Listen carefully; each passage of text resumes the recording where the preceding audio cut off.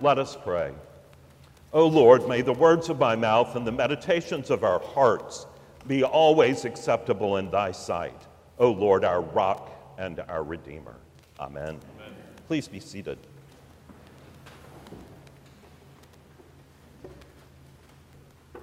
Jesus said, "The time has come, the kingdom of God is at hand. Repent and believe the good news." The time has come, the kingdom of God is at hand. Repent and believe the good news. These are the first words of Jesus that are recorded in Mark's gospel, and they proclaim in a nutshell what Jesus was all about during his ministry on this earth. And one of the things that is so remarkable about it is that what he says his vision and his ministry are all about is the kingdom of God. And then for the next several chapters in Mark, we see this kingdom of God image, and we see different parables that Jesus uses to explain what the kingdom of God is. And the parables that we get today compare the kingdom of God to seeds. And earlier in the same chapter, we have the famous parable of the sower and the seed, where Jesus actually explains that parable in detail and says that the seed is the word of God. And he talks about the four kinds of soil that are out there. But this morning, what I want us to do is to drill down a little bit and think about two questions. The first question, what does Jesus mean by the kingdom of God? The second question, what is the kingdom of God like in terms of being like a seed? And then thirdly, I want us to reflect a little bit on why that matters. So first, what does Jesus mean by the kingdom of God? Jesus says, the time has come, the kingdom of God is at hand. Repent and believe the good news. And what Jesus is saying is that the time is at hand, or in some versions, the time is accomplished. All of what creation has been waiting for has finally happened in the coming of Jesus Christ. Jesus brings with him the kingdom of God. And in some mysterious and hidden way, Jesus himself is the kingdom of God in flesh and spirit. And I want us to think a little bit about what that means, because you'll notice that the first word after he says the kingdom of God is at hand is repent. And what that means is he's saying we need a new framework for living, not a framework that is all about ourselves and what we think, but a framework that is about following him, a framework that is about living into this kingdom of God. And I want to say just a brief word about what the kingdom of God is not, because a lot of the hearers in Jesus' time and even hearers today misunderstand that. And they think that somehow the kingdom of God is a kingdom of this world. It's something about political power. In Jesus' day, that they thought he was going to be some kind of cosmic Rambo who would come in and overthrow the Romans and restore the throne of David and make Israel a superpower. And clearly that was not what Jesus is about. It is not about building a better society, although Jesus calls us to love one another and love our neighbor as ourselves. But that is not the point. As one theologian has said, it is not some moral or political position that Christians should be known for, but rather for the king whom we follow. Christianity does not hinge on whether or not Christians inhabit the power structures of society. Jesus did not pursue power structures for his kingdom. Rather, his model was teaching and preaching and healing and calling people to radically follow him in beloved community. And I want to just say a word about that word follow, because it's so misunderstood now because of Instagram. We think following is a passive activity where we click a button and we're done. This kind of following is like if you were being told that you were going to go to a new development that's way out in what we used to think of as the wilderness in Awendaw, and you've never been out there, and you have to follow your friend's car during rush hour from downtown Charleston through Mount Pleasant and never lose that car in order to get to your destination. That's the kind of proactive following this is talking about. And I want us to look briefly at a couple of Greek words. Please stay awake for this. One of the things that we miss when we read the New Testament is the New Testament talks a lot about life. There are lots of verses about life. And in English, there are 3 different Greek New Testament words, all translated as life. And when we understand the difference, it opens this up in a whole new way. The 3 words are bios, psyche, and zoe. Bios is biological life, the life that we have when we're born until we die, the life that a plant has or an animal. Psyche is sort of a soul or spirit life. Zoe is the life of God. It is the life that has been around from eternity, that is the center of the Trinity and the relationship among the Father, Son, and Holy Spirit, that eternal life that is bubbling over with strength and power and joy and all of those things. And the interesting thing is that when you go and look at what Scripture says about Jesus bringing the kingdom of God, you'll notice that it's all tied up with this idea of the Word of God and life. And if you remember, on Christmas Eve, very often the gospel is from that great prologue to John's gospel. In the beginning was the Word, and the Word was with God, and the Word was God. And a little farther down, in him was life, and that life was the light of men. And that idea of word there is logos, which means the Word of God, but it also means Jesus. So it's all caught up. The apostles teaching the Scriptures, Jesus himself, are all embodied in that Word of God. But the interesting thing is Zoe, the life that is mentioned there. In him was life, and that life was the light of men.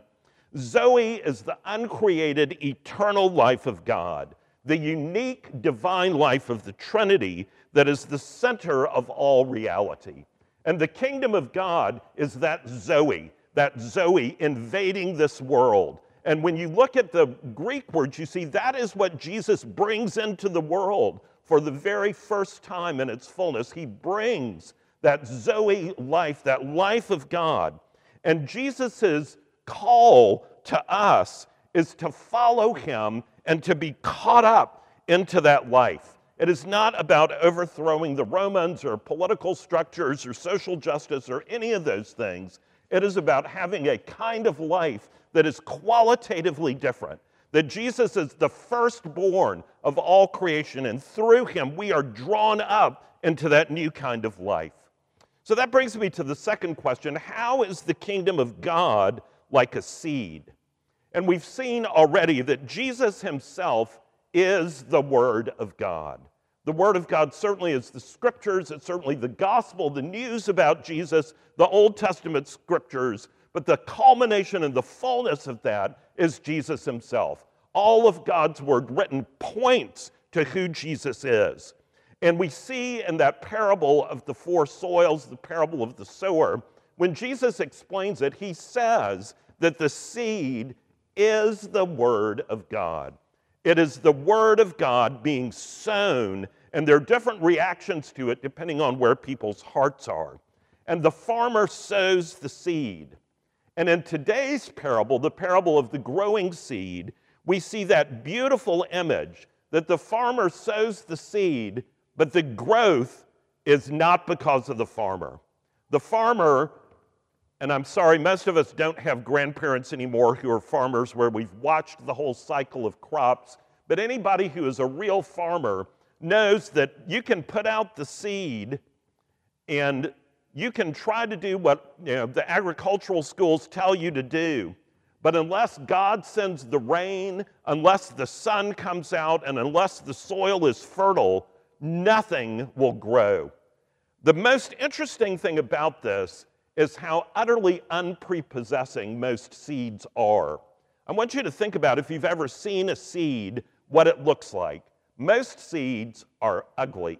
They're hard, they're brown and black. Sometimes they look all misshapen. And the interesting thing about them is they're usually drab colors. Some of them even smell bad. And the interesting thing about them is that within each seed is the fullness of the life that can come out of that seed.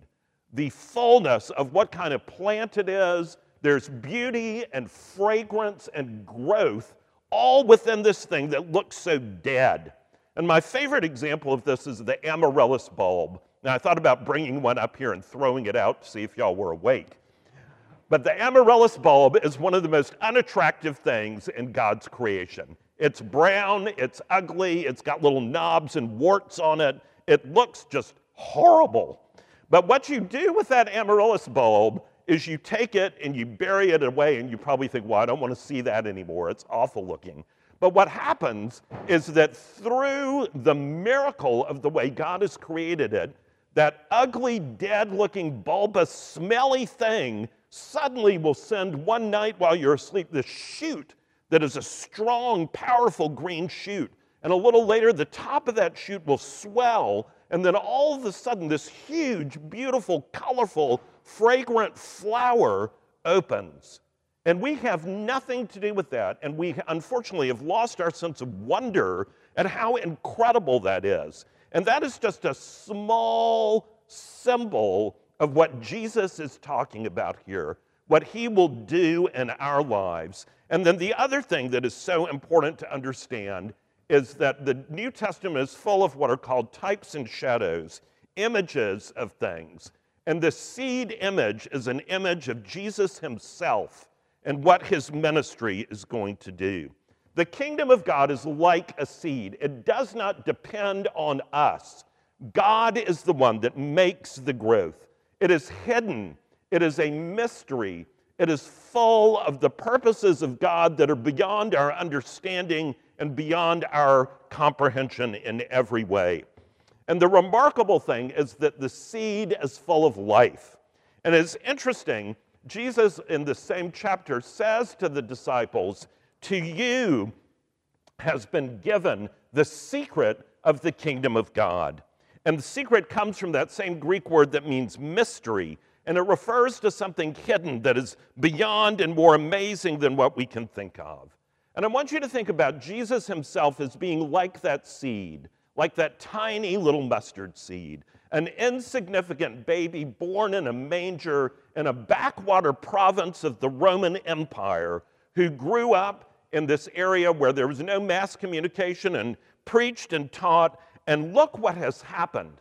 There's a great poem called One Solitary Life that I would commend to you that talks about how Jesus' life turned the world upside down. And the reason for that is that Jesus, that tiny seed, died and was buried. And then God brought him with that Zoe resurrection life to come forth from that tomb and the power of the Holy Spirit to preach that word that transformed his disciples following him. Jesus himself said, the hour has come for the Son of Man to be glorified. Truly, truly, I say to you, unless a grain of wheat falls into the earth and dies, it remains alone. But if it dies, it bears much fruit. Jesus, being that seed, is the seed that has brought the kingdom of God, that has caused us great joy by moving us from the kingdom of darkness to the kingdom of light. So a few reflections on why this matters so much. The first thing is hope. If you have not noticed, we are living in an age of despair. If you turn on the news and watch even for 5 minutes, you'll want to turn it off because it's so depressing. And there seems to be so much brokenness and evil and everything else all around us. But a seed is a symbol of hope. And Jesus intends that for us. He intends that his people be looking forward to the hope of glory. Scripture calls it Christ within us, the hope of glory. And we as Christians should be the people radiating hope in the midst of this broken world, calling people to follow Jesus. It reminds me, there's a great scene in The Lion, the Witch, and the Wardrobe in the Chronicles of Narnia where they are running from the evil witch and they're in the house of the beavers and they're sort of bemoaning that they're going to die because they're being chased. And the beaver's wife tries to make the children feel better by saying, oh, but there's always hope, dearie. There's always hope. Well, her husband just about chokes and he says, there's a right bit more than hope. Aslan is on the move. And that is what we as Christians need to understand, that it is not a feeble, wimpy little hope, but the hope of the fullness of who God is that we have to proclaim to the world. The second thing is that our priorities need to change because of the kingdom of God. Listen to these words from Colossians. If then you have been raised with Christ, seek the things that are above where Christ is, seated at the right hand of God. Set your mind on things that are above, not on things that are on earth. For you have died, and your life is hidden, there's that word again, hidden with Christ in God. When Christ, who is your life, appears, then you will appear with him in glory.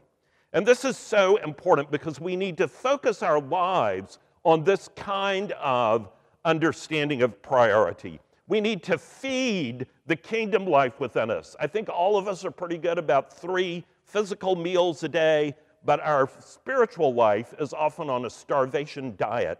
We need to feed that life within us. I want to commend to you a movie called A Hidden Life that came out in 2019, and there's an incredible scene in it with a painter talking about what the difference is between being an admirer of Christ and a follower of Christ. It's all too easy to be an admirer and to say, Jesus was wonderful, I love his teaching, and to just go about our business. But it is an altogether different thing to be called to follow. And lastly, the idea of waiting in hope. We live in an instant society. We don't want to grow seeds. We want to go to Hyams or Abide a While and buy things at the height of their flowering and put them out and then throw them away and get something new. But the gospel tells us that we must be those who wait. Miracles are not instant. The miracle of the growth of the seed takes time, and we may not even notice it. And it's a good reminder to us that the kingdom of God does not come all at once, but it comes in God's perfect timing. As Isaiah says, the earth shall be full of the glory of the Lord as the waters cover the sea. So it is with the kingdom of God. We do our part by proclaiming the gospel, but it is by the power of God that the kingdom comes into being. Jesus said, "Do not be afraid, little flock, for it is your Father's good pleasure to give you the kingdom." May we welcome that kingdom in our hearts. Let us pray. Father, we pray that you would help us to be good soil for the seed of your kingdom, that we would be drawn to follow Jesus Christ with all of our heart, soul, mind, and strength, that we would be bearers of hope and of love to this broken world, that the world might turn and acknowledge you as the King. For we pray all of this in Jesus' name. Amen.